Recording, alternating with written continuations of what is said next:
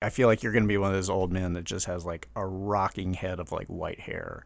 Well, I feel like you see the hirsute person before you, but I feel like there's a bald person inside me trying to get out. Mm-hmm. Mm-hmm. No, I don't think I'll ever probably go like completely bald, but my hair gets a little thinner, a little grayer every year, so it's a gradual thing. I'm easing into having less hair. All bald talk, talking bald talk. No hairdos, no shampoos, interviews, only on Bald Talk. Hello and welcome to Bald Talk, the podcast upon which two bald comedians interview bald actors, writers, surgeons, heroes, villains, and everything in between about being bald. I'm Charlie Sanders, and I am bald. Oh, and I'm Brian Husky, and I am also bald. This is not scripted. Everyone should know that every word we say in the interview, even the guest response, that's all scripted before. Yes, But right now, this is You're improvised. improvising. Yeah. This is, we're in our second season. This is season 2, episode 1. Right? And it feels like podcasts and just in our streaming existence, there's no side A, there's no side B. So I think it's important that we delineate that we've done 53, and in the podcast world, that is 1 year. Yeah, that's right. There's one extra week of the year. Yeah, they acknowledge the leap year sort of factor. So now we're in our second one. I know. We got new artwork coming out that looks really trippy and weird. So yeah, that's that. I just want people to really just soak that in. Yeah, take that. And then now we can go back to the script. So Okay, going back to the script. And all the ums and stuff I put in there, be sure to stick to those. Don't improvise. Keep Don't make those in. Yeah. Yeah. I wrote those. Yeah. Back to the script. Brian, today we have an amazing guest to kick off season 2. He's actually beyond amazing. He was one of my earliest comedic heroes. He's recorded more than 150 parody songs, won 5 Grammy Awards, has 4 gold records, created and starred in my favorite movie from when I was a kid, UHF, and influenced the lives and careers of countless comedians, including us. Brian, our guest is Weird Al Yankovic. Weird Al, welcome to Bald Talk. I can't find the script. Where hold on. Oh, here it is. I got it. Can we Okay, not good. email it? Charlie, take that again. We'll just edit that part out. Hi guys, how's it going? Oh, great. It's good, man. It's so cool to have you on the show. This is amazing. Yeah. Well, it's a pleasure. I've always dreamed about being on Bald Talk. Yeah, I'm sure. You're not bald. You have Not yet. I'm working on it. Are you are you? Because you seem like a person. I saw this dude yesterday, and he was also a spiritual leader, sort of like yogi dude. I was watching this video, and he just looked luminous. Like his skin was perfect. He was, he had baby skin, which is maybe part of some cult that he's part of, but he had like the most amazing hair. And you have that same kind of like, I feel like you're going to be one of those old men that just has like a rocking head of like white hair. Well, I feel like you see the hirsute person before you, but I feel like there's a bald person inside me trying to get out. Mm-hmm. Mm-hmm. No, I don't think I'll ever probably go like completely bald, but my hair gets a little thinner, a little grayer every year, so it's a gradual thing. I'm easing into having less hair. Yeah. Like, upon observing you on the Zoom, there is a slight hair recession from, like, the Weird Al I knew in the 80s. Uh-huh. See, Yeah, I don't have the 80s hair anymor. I have the current hair. Right, Yes, that's and right. in the 80s, you were known for having just maybe half an inch between your eyebrows and your brow line. Like I had hair growing out of every pore of my body. It was like werewolf-like. yeah, there was a sort of a Sasquatch element to your early promo stuff. Thank goodness that that's you left over. behind, which is great. Yeah, totally. It's so hot. It wouldn't work with climate change. You just No, it would not work. all the time. Yeah, but you've kept like sort of the same look for a long time, right? You've got the Pretty much. I change my look every 30 years like clockwork, just to keep people on their toes. Yeah, I was doing a little internet trolling on you, and I saw one article that was all about Weird Al's hair has changed. Like it was just a few different people really That's sort of yeah, people are very into your hair for some reason. Well, speaking of bald talk, I've done a couple of videos, one fairly recently where I'm wearing a bald cap. And I'm somehow able to stuff all this hair under a bald cap and have it look fairly natural. But every time I do that, people will freak out. Al shaved his head, or I knew Al was bald the whole time. The hair had been a trick, Right? Yeah. a scandal. I knew that couldn't be his real hair. That was your long career con that you're just working up Right. to one reveal. I've been bald since I was 24, and I just wanted to put one over on everybody. This is like Paul is Dead for the Beatles of Weird Al Yankovic. Yeah, completely. Yeah. Completely. But yeah, so you've never, is any of that just like, it's weird being sort of like a public figure because, I mean, as we're discussing just right now, people are sort of like, oh, you're known for your hair and stuff. Is that just sort of who you are and it fits into your the persona that is the performer? Or are you sort of like, yeah, this is kind of what I'm known for. I'm just not going to mess with it. Well, it's both. I mean, just the way that I choose to look. But I also am aware of the fact that this is sort of like an image, since I'm a bit of a public figure, I guess. And if I were to make any kind of drastic change, people would have a reaction to that, and probably mostly negative. Right. I mean, when I lost my mustache and glass, I've got facial hair currently, but I mean, when I lost the glasses and the mustache in the late '90s, people flipped out. I Right. mean, and to this day, I mean, when kids dress up like me for Halloween, it's still, the glasses and mustache. It's like they got Yeah, used to that yeah, the iconic classic. look, and it's hard to mess with that. In fact, my manager at the time was like, "You should keep wearing glasses even though you don't need to." And I was like, That's funny. I don't think I want to do that for the rest of my life. I know. Yeah, if I could not wear glasses, I would definitely not wear glasses. Yeah. But I know some comedians and stuff who had glasses for a long time, got the surgery, and Drew then they Carey. consciously. Yeah, Nick Kroll did it for a little while. Oh, did he?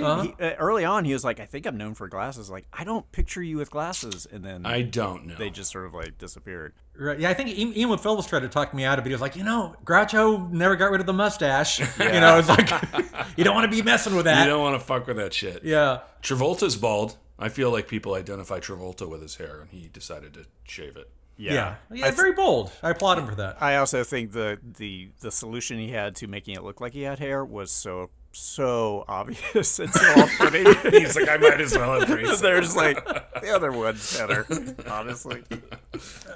Yeah, he was more believable in that. What was that? The the Dianetics thing, that movie that he did. Battlefield Earth? Yes. Yeah. That's a more believable look for him. Yes, that's the way to go. A weird alien look. I was gonna say someone like emo, that persona, you know what I mean? That sort of the page boy haircut and all of his thing, or even like Bobcat Goldthwait back when he affected Right. his voice and stuff. Those kind of, and Judy Tenuta, like that era Right. of comedians when it was kind of like a character, the Right. stand-ups were kind of a character. You were sort of, I mean, you're sort of moved, like you have a fascinating career in that you are a musician and you're a comedian and a kind of like a video pioneer in a way, like Yeah, for sure. part of that stuff. But you had your own sort of like trajectory and stuff. But for a stand-up at that time, it just seemed like it was like, okay, so we have Emo Phillips. Are we going to build a sitcom around him? Judy Tenuta, is she always going to have the accordion? And in Bobcat, I don't think his throat could sustain that. Yeah. For that long. It's tough to be that person Yeah. all the time, and I don't think that, Weird Al, as such, if I can talk about myself in the third person. Super weird.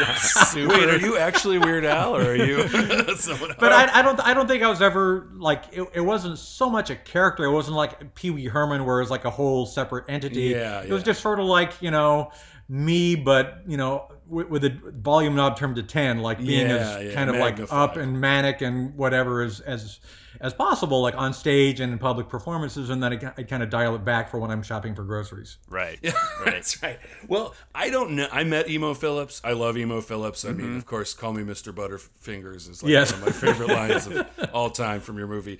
But I met him maybe 3 years ago or something, in the before the pandemic, at the San Francisco Sketch Fest. And backstage, I had assumed, now I don't know for sure because I only met him very briefly, but I had assumed his persona on stage was an act. Right. But then I met him in the green room, and he was like, "Hi, Charlie, how Yeah. are you doing?" I was like, "Oh, he actually is that guy." Yeah. He kind of stays in character for most of his life. Oh, okay, I think you need to really know him super well before he'll kind of you Yeah. know calm down and be. And then Take he's the got like mask off. a English accent, and he A deep baritone. he wears a smoking jacket, and he's got a brandy, and it's a whole different person. talk to you about my upcoming set. If you need some feedback, please. But yeah, he kind of rolls with it. He kind of stays in character a lot. Okay, interesting. Yeah. Yeah. And then, but then where does the line? Like, do you disappear? thing. I mean, that premise for a great horror film, but who wants to? Yeah. When is he really him? When he looks in the mirror all alone at home at the end of the night. Why did I choose this haircut? I think that is It's a wig. He takes it off and he's bald. I would be that I would be curious about that, like, because his haircut to me seems like he looks like he should be in a current Echo Park keyboard heavy band right now. You know what I mean, with that haircut. Yeah. Culture has come around to him. Yeah, completely. Yeah. And I think he followed my lead, and at one point several years ago, he sort of like changed up his look and his style, and now he's back to like Yeah. classic It didn't emo. work. He's like, I better be emo. That's funny. Just be emo. Yeah. What is your sort of origin story? Like, did you want to be a musician? Did you want to be a comedian? Was it just whatever to get on stage? Kind of like. I never dreamed I would have a career in show business. I mean, Yeah. I was a very practical minded kid. I was a straight A student. I was like, the prototypical nerd. And, I was 12 years old. I had a guidance counselor at my high school. I was in high school at age 12. Oh wow. Were you seriously? Yeah, I read that. No, I was. Oh, wow. I skipped a couple of grades, and I was, Oh, huge dear. nerd. But yeah. I had my guidance counselor convinced me because I was good in. I loved my drafting class, and I was good at math, and I liked design. He said you should be an architect. So when I was 12 years old, I decided, okay, well, I guess I'm going to be an architect. This man Went to told me to be college. an architect, so I guess I'll be an architect. Yeah. So I went to college, got my degree, and then along the way, I got interested in college radio and the Dr. Demeno show. I would send in tapes in the mail when I was in my early teens, and he'd play them on the radio show. And, I loved that, but I never again thought that, this is going to be my new direction in life. Right. But through a series of, unlikely circumstances, I was able to get a record put out. And then on Capitol Records, My Bologna, which was recorded in the men's bathroom at my college. Seriously? It was, because my I couldn't God. afford a real recording studio, and it was just me with my accordion in a bathroom for the nice acoustically perfect Yeah, tiled that's walls. right, yeah. And that got, oddly enough, put out on Capitol Records through a fluke. And then I decided, well, let me see if I can get a record deal. And after about a year and a half, I got a record deal. So it just kind of, against all odds, Wow. became my life's calling. And That's what amazing. age was that? That was. Well, My Bologna, I think I was 19 years old. Wow. So this was 1979. And I didn't, I had to get a day job when I graduated from college because I didn't want to become an architect at that point. And, Yeah. I wasn't making a living in the recording industry. Even when they signed me to a record deal, it wasn't like, here's a big pile of money, have Right. fun. Yeah, exactly. I was still, working literally for minimum wage, in a mailroom until my first, single hit the charts. Wow. Wow. That's fucking amazing. I'm pretty sure Pink Floyd met in architecture school. They all wanted to Did be they? architects. Yeah. I think several. I don't have the list in front of me, but that seems to be a good profession if you want to go into the music industry. Yeah, I It's know. like- Isn't that funny? Yeah, yeah. yeah. Yeah, the Who met at art school, right? Right. Like, and they The were Stones met at art school. right. Yeah, Talking Heads as well, I believe. Yeah. Right. They were in RISD, I think. Right. I used to rent videos to David Byrne.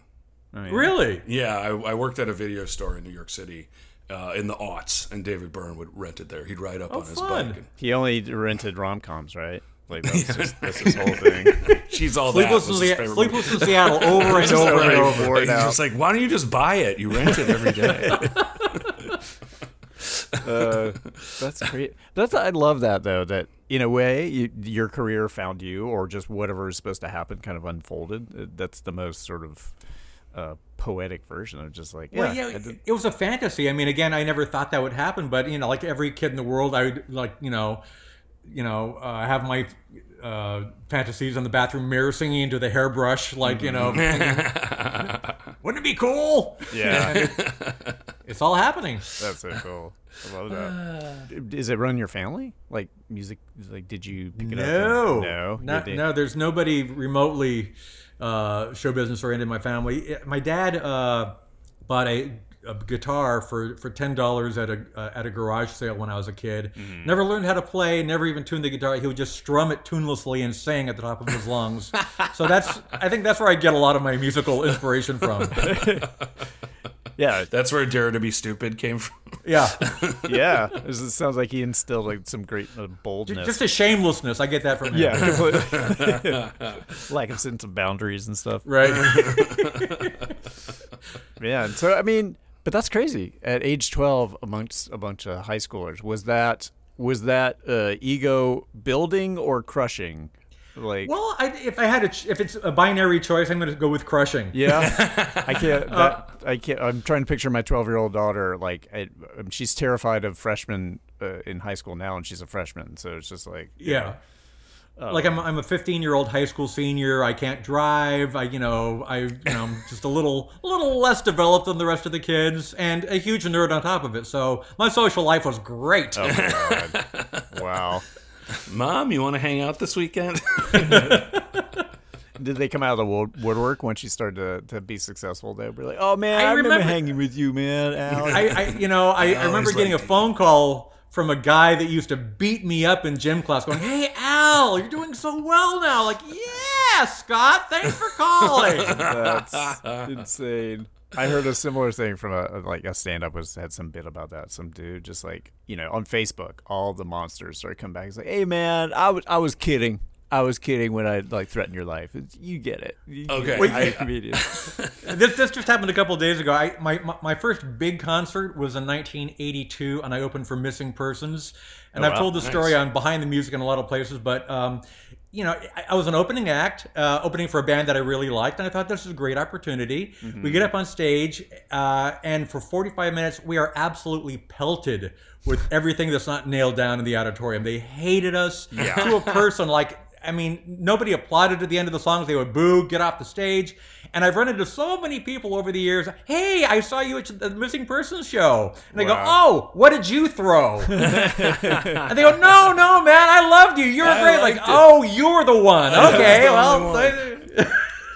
That's insane. Speaking of, I was only a minor celebrity, but I was on this show on MTV called Death Valley for one season where I played a cop that killed zombies. But it briefly was popular. And Was that Eric Appel? Yeah, it was Eric Appel. Yeah. Yeah. You've worked, because he directed the Funny or Die Yeah, biopic of you. I'm in that also as a cop.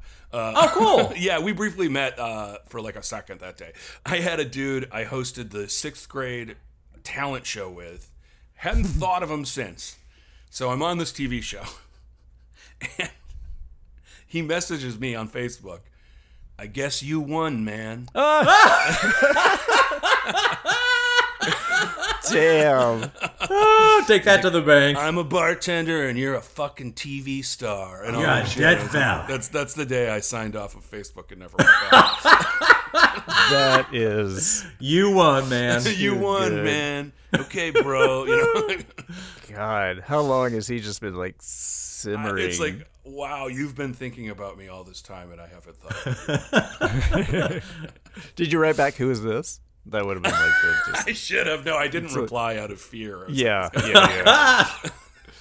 Ugh, God, people are crazy.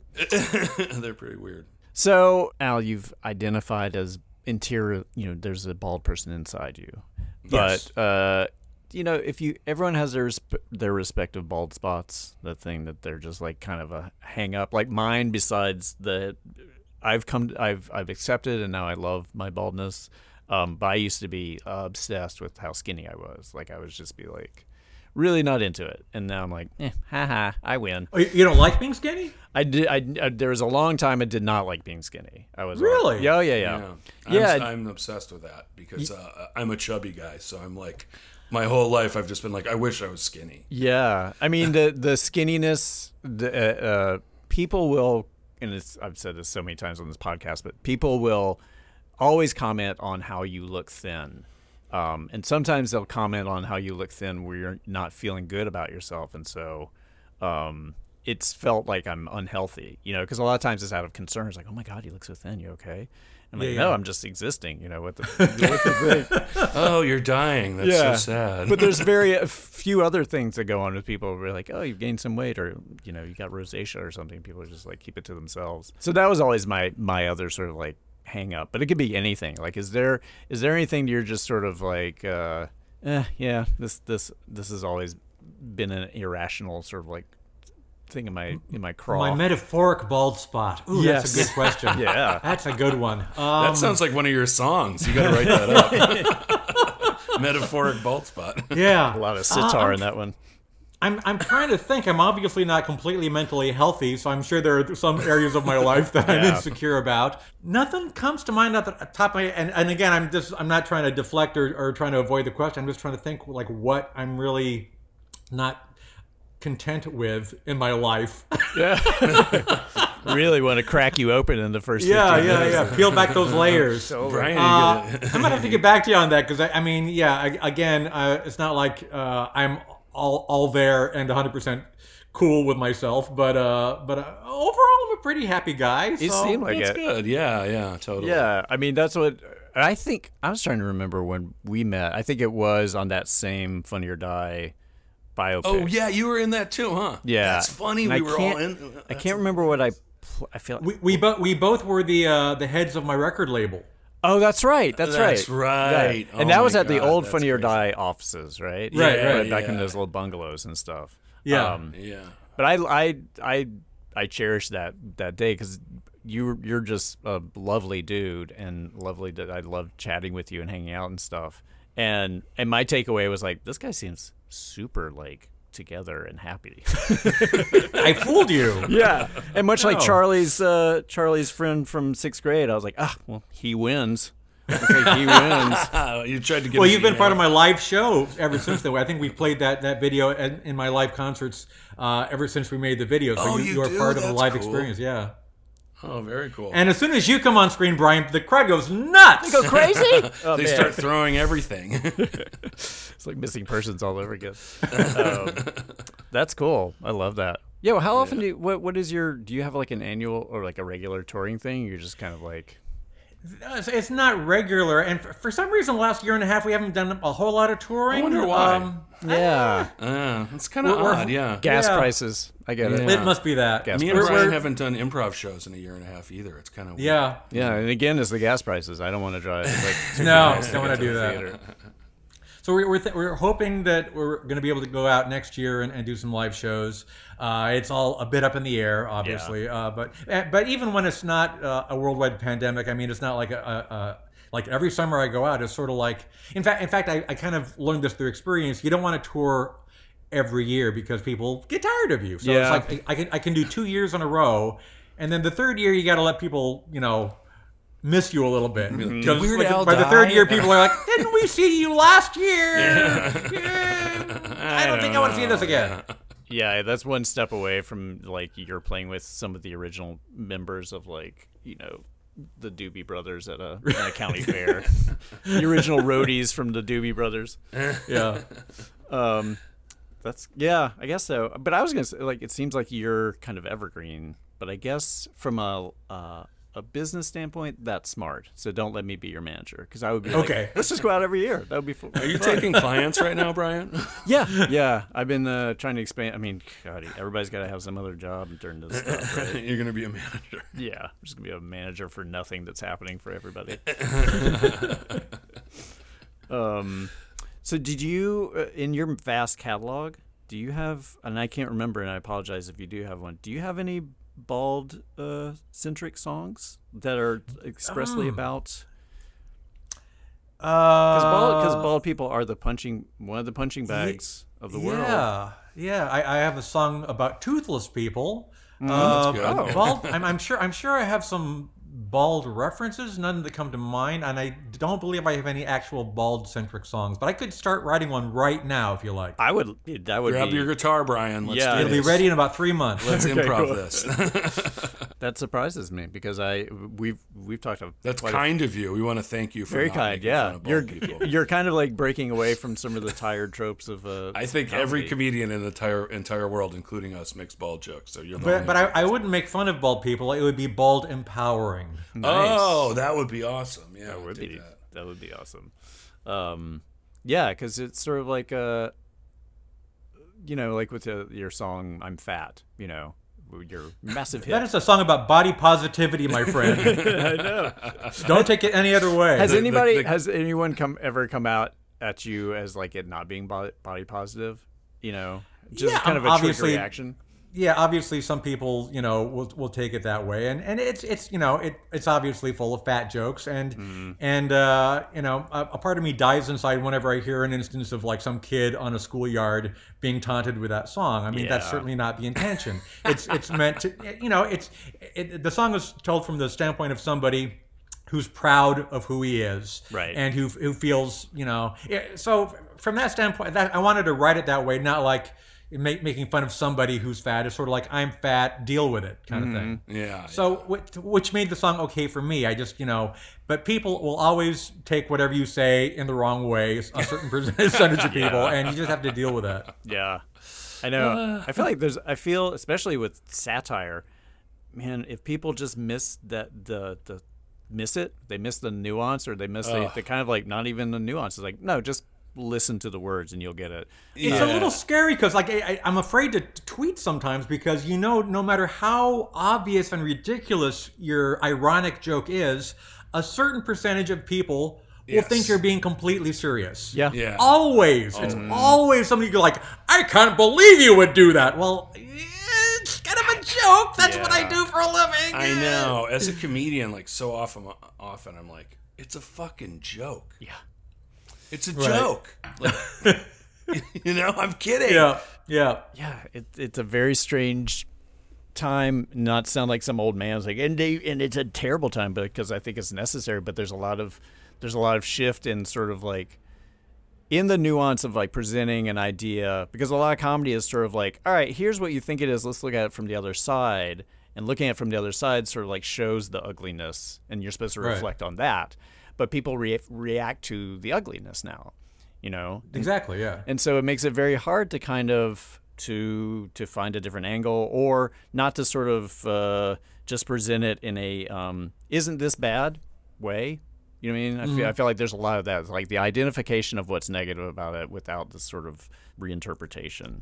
Yeah. It's tricky waters to navigate, and I don't want to say anything against being PC because I think PC is sort of like, in a large part, just being respectful and kind to people, and not, it's not a bad thing. But I mean, it's also a little trickier these days to, like I said, navigate those waters. Yeah. I think sometimes also like people are just stupid and they Well, that's a huge part of it. Yeah. That's a big factor. and they just take language as like they can't see it in even a binary way. It's like everything is just verbatim what it is. Like Yeah. I do this other podcast with my wife called #SoLA where we just talk about like dumb LA stuff. Like, well, before the pandemic, we'd be like, oh, we went to this restaurant and we liked it and we talk about it. And part of the, like, a running joke is that like my wife does everything. Like she does all the shopping, she drives. And I made a joke. I said, oh, she said like, and we were telling some story and she was like, oh, I was at the grocery store because Charlie doesn't shop. And I was like, yeah, I've never been to a grocery store. And then I saw a friend and he went, I can't believe you've never been to a grocery store.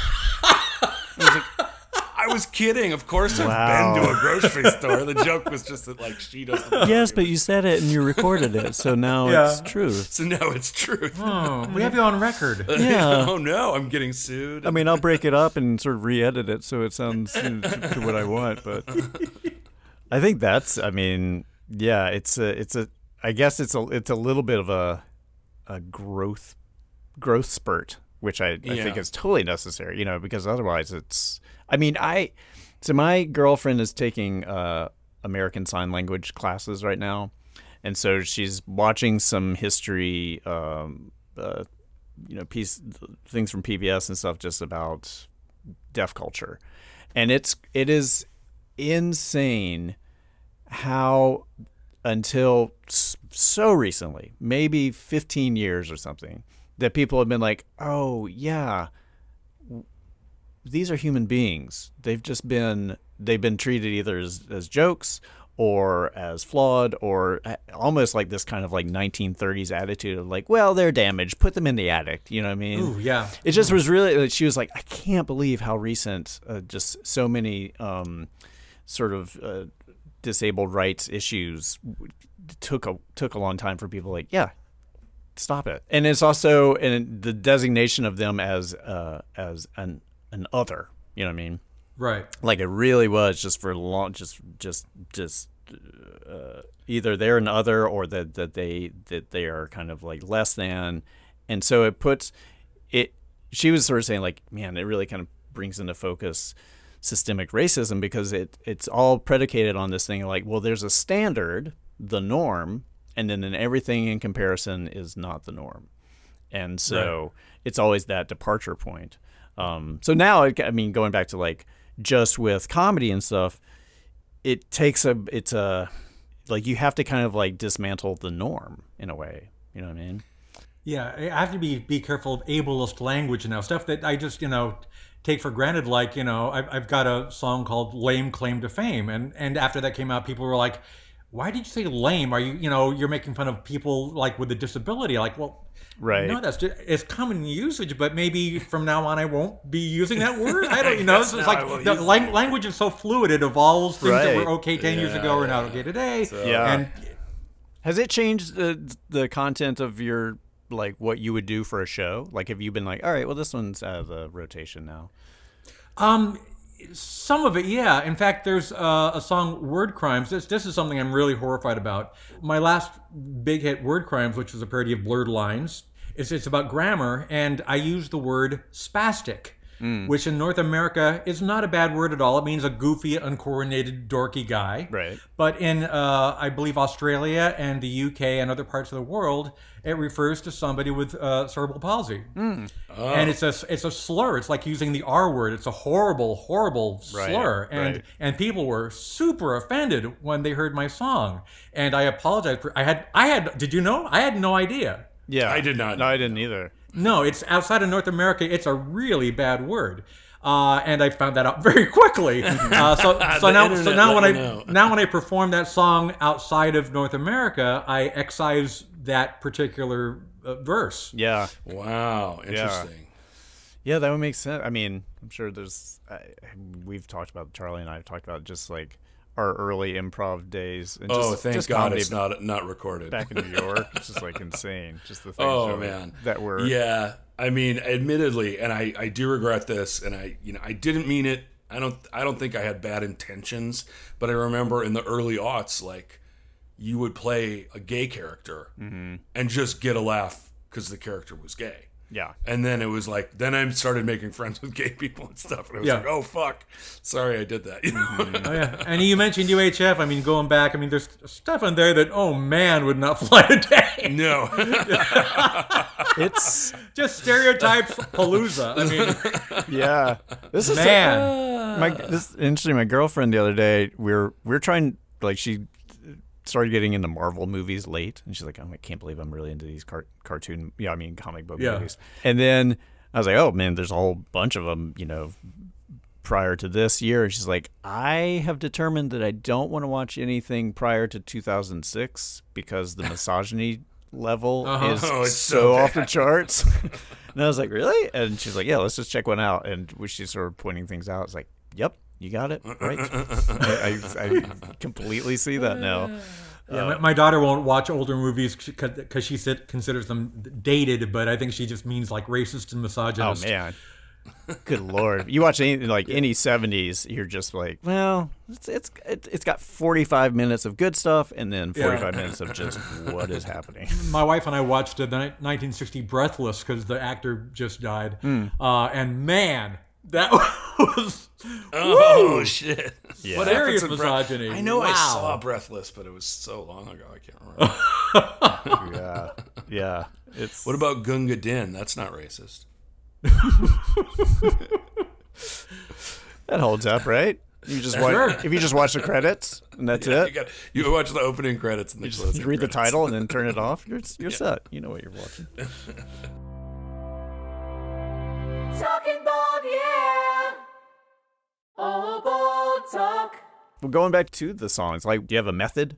Or are you just like, oh, that's a funny play on words, and I'm gonna depart from there? Or what's your? Yeah, I mean, it's not. I mean, I guess I have a method, but it's nothing I can really articulate. It's just I try to just think of a variation on a theme, or you know, I guess the only method I have is that I come up with as many ideas as possible, like the pack rat method, where I just like. Okay, here's a song. Like, what can I do with this? And I write down like 100 ideas, Right. And 99 of them will be terrible, and maybe one of them will be okay. So you're your own writer's room, basically. You just like Kind of, yeah. Oh, that's cool. And then, but you're married to, or you know, you take the existing melody and stuff. Like, have you ever gotten in trouble, sort of like referencing a song, referencing sort of the licks of it, and having to kind of work around like? No, you're just ripping us off. Like, Are you talking about the actual parody or like a pastiche? Because a lot of songs I do are like not direct parody, but they're like sound like on purpose. in yeah, other like words. a direct parody. Because I in my memory, like of I'm Fat, it has the shape and sort of like idea of I'm bad. You know what I mean? Oh no, well that's a direct parody. So Right. obviously, I mean, you know, in all of my interviews when people ask about this, I say it's a gray area as to whether or not I need permission. But I always do, just because I don't want there to be any hard feelings. I want to make sure that, like, you know, they're not going to come after me. I want to make sure that they don't kill me in a drive-by shooting. So that kind of stuff. So do you That have kind of have stuff. some like your own letterhead that you write a letter to Michael Jackson and you're like, dear Michael, could we like how did It's usually my peeps talking to their peeps, so my manager would contact his representatives, and sometimes, I mean, sometimes if that falls apart, because sometimes like people who represent artists don't want to, you know, deal with something like this, which they consider not like a big money earner or not worth their time or whatever. And in those cases, you know, like I did with Kurt Cobain, like I did with Iggy Azalea, I think MC Hammer and a couple others, I had to stalk them. You know, Oh, wow. track them down and talk to them directly, like artist to artist, and say, dude, I want to do this. Are you cool with it? oh man. Wow. And were they generally cool? Yeah. I mean, artists in general are, you know, get the joke. They understand it's all in good fun. It's supposed to be a tribute, you know? And they, almost without exception, you know, are cool with it, where sometimes maybe their manager or publisher or publicist are not. Right. Right. Yeah. Oh God, that happens all the time. Yeah. So many things. Like I've produced TV shows and shit, and you're like, oh, the rep will be like, oh, she doesn't want to do it, and then like I see this person at a party, and I'm like, oh, I was bummed you didn't want to do the show, and she's like, I don't know what you're talking about. Well, that happened with Lady Gaga, because I did my parody of Born This Way called Perform This Way, and I was dealing with her manager the whole time, and like making me jump through hoops, like, let me see the lyrics, let me, you know, I gave them the Yeah. lyrics, which normally what I do is like, I say, I want to do a parody of this song, here's the general concept, what do you think? Because I don't want to go through all the trouble if they're going to turn me down. Right. And he said, well, she can't really approve it unless we see the lyrics. I go, all right, fine. So I spend the time and write the lyrics and then send them in. What do you think? Well, she can't really approve it unless she hears it. Like, what are you talking about? It's like her song is like these lyrics, that song, those together, put it in your head, that's Yeah, what it that's is. it, yeah. And no, unless we actually hear the song, we can't approve it. Like, okay. So I go through all the expense of actually recording the song and send it in, and he goes, nah. I'm like, what? And at that point, I put it online. I was like, you know, normally I would do this without the artist's permission, but they didn't have you jump through so many hoops. Here it is for free. Enjoy it. Yeah. Won't be on the album. I wrote it, so here it is. And then the epilogue is like the day it goes online, like TMZ stops Lady Gaga on the street, like, how come you wouldn't let Weird Al do the parody? She goes, what are you talking about? Yeah. She had no idea. No idea. She loved the parody. She approved it immediately, but it was like one of those things where like the whole time I'm dealing with this manager that was just like not even bringing it to the artist. Oh man, that's crazy making. I mean, I literally learned about like jobs that they're like, oh, you can't do it, and I'm like, I literally wanted to do that job. It would be like Friend, a lot of times it's sort of like friends, but like, will you do this thing? And it's like he's not available. I'm like, no, I am. I was. I really wish we could have. Oh, I read this. I forget where I read this. I read an article interviewing John Cleese, and he was talking about Monty Python and further projects after that. And he put it, I think, perfectly. And he was like, you develop the art, then it goes to the bureaucrats. And I was like, that is what they are. They're bureaucrats. Yeah. There's 17 levels of bureaucracy between an artist making something and it getting out to the public. right, exactly. You know about the gentleman who wrote that song, who wrote "Born This Way." He passed away recently. He's like a Los Angeles. I think he's like a bishop, but he was a sort of like gay rights activist who started the Unity Church, and he had a short stint as a soul singer, and he wrote that song and recorded it, and then eventually got it to Lady Gaga. He passed away last week. I can't remember. I wasn't aware of that. Wow. Yeah. So if you could have gone to him directly, if you had this knowledge, if you had listened to NPR when he died, like I did here in the future, and gone back into the past. If there was a way to go back in time. It sounds like a much easier thing than dealing with a manager is what I'm saying. If you could time travel. Lady Gaga, I will say, I'm not remembering this exactly, and I'm sure you know better than I do, but I would have assumed that Lady Gaga at least had some percentage of songwriting credit on it. Yeah. Or else I'm not sure that we would have had to like go directly to her. I think it was sort of like it was his thing, and then she co-wrote a version with him. That makes more sense, because that happened with Madonna when I did Like a Surgeon. Surgeon. That was not written by Madonna. That was written by God, I'm gonna forget their names. Tom and Bill. Let's say. But they cartoon characters. Yeah, but we went directly to them and kind of bypassed Madonna because it's their song. Right. And I noticed that ever since then, Madonna has taken a songwriting credit on anything she records. Pretty much. Really? Yeah. Yeah, I'll dig up who it is and send the thing. Billy Steinberg and Tom Kelly. There you go. Nice. Nice. Out of nowhere. Okay, really quick, just out of my pure nerd curiosity.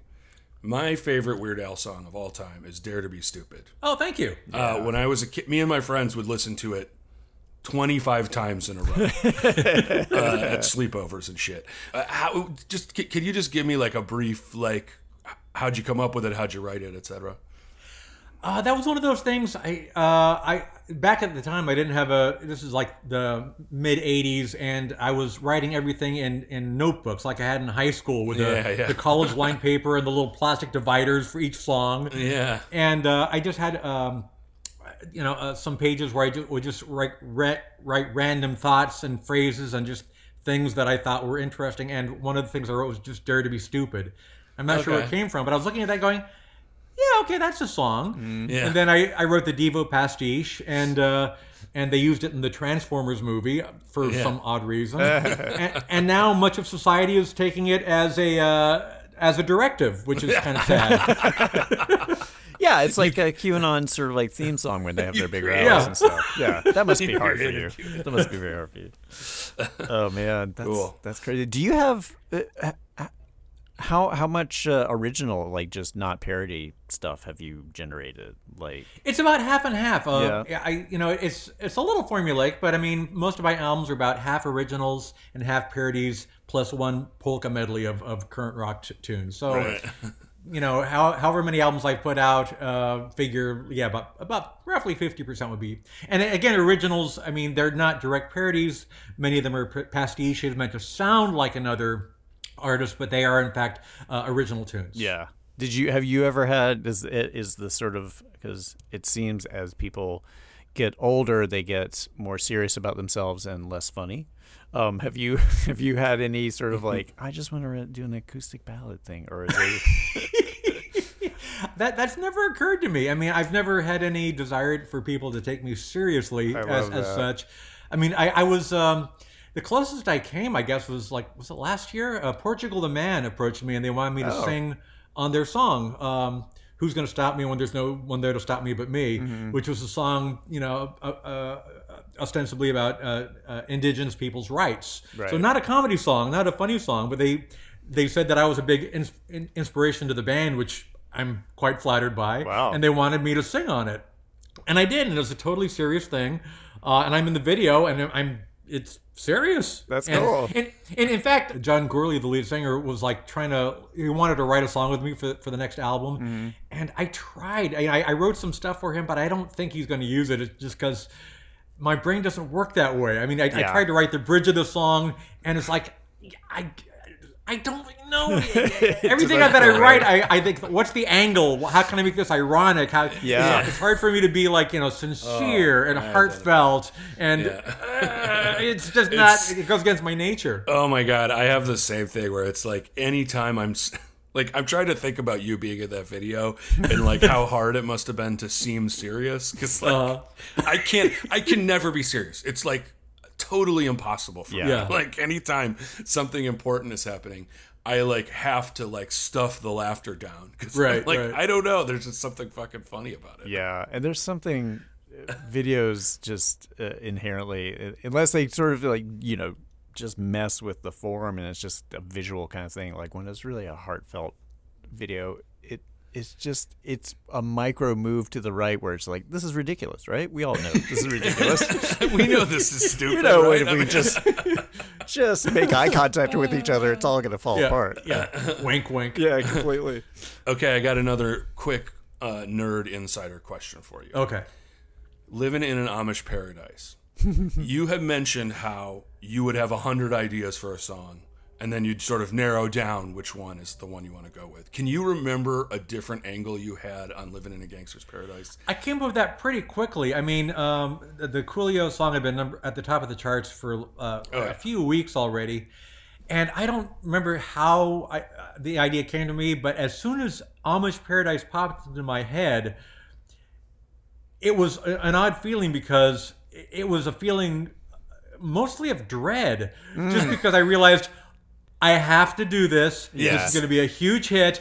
This is going to change my life. I'm going to have in the next 8 weeks, I'm going to be like, in the grind, like recording, doing videos, getting the album out. But it's like, sort of like, that's the idea. Here we go. You know it when you hit it. Yeah, totally. That's crazy. That's cool.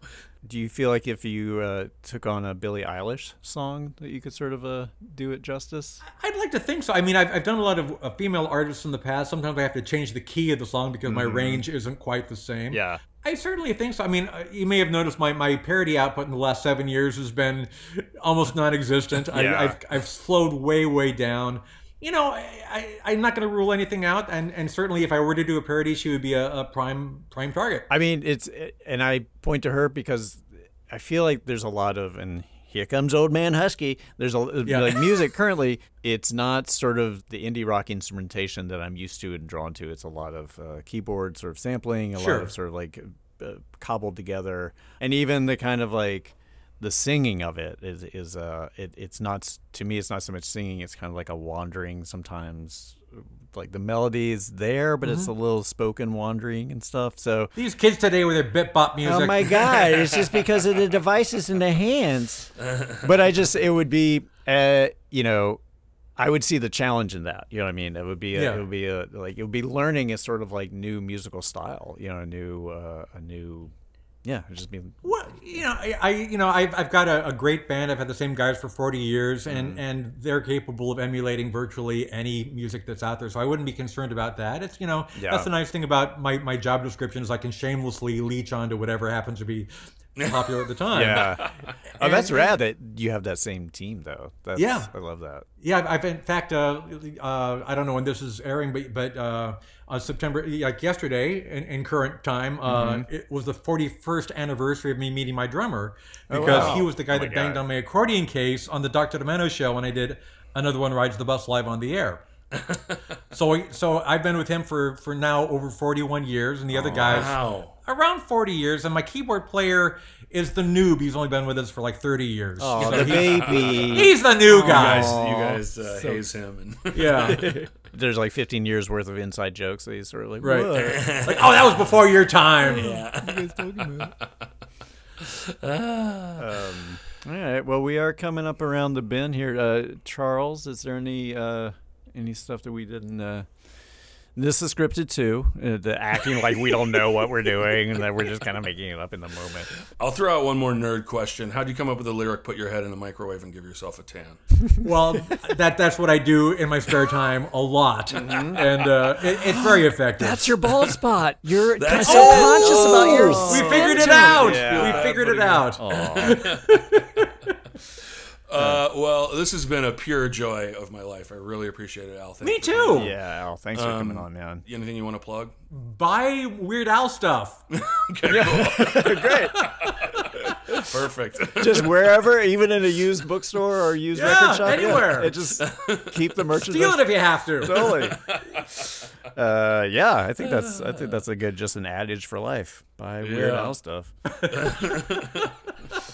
I love that. Thank you again, Al. You're the best. We love you. Yes, it Thanks, was guys. lovely. Yeah. Lovely talking with you. Take Brian, care. should I bungle the outro now? Yeah, bungle it, and then I'll do my version. All right, Baldos and Harrows. Thanks for listening to Bald Talk. Check us out.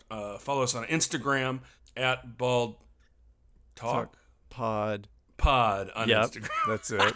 How have I not figured it out? And download, subscribe, rate, and review anywhere you get your podcasts from. That's it. And then, when you're done scrolling through on the visuals, come over to the word frenzy that causes uprisings and problems for people's mental states at Twitter. We're at Bald Talk Podcast. And yeah, we're on there too. But I think, let's be honest, we're more into Instagram. All right. Bye, y'all. Bye, everybody. Stay bald. Oh, bald talk. Talking bald, yeah. Life is unfair when you lose all your hair. But now you've got someone to talk to. Brian and Charlie have a hairless party. And they are all there to invite you. No hairdos, no shampoos, interviews. Only on Bald Talk.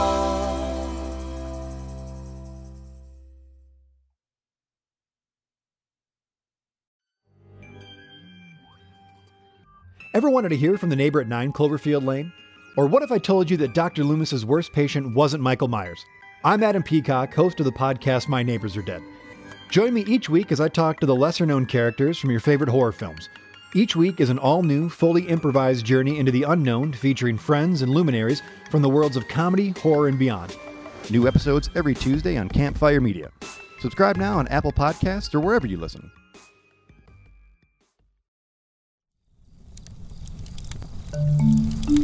Campfire.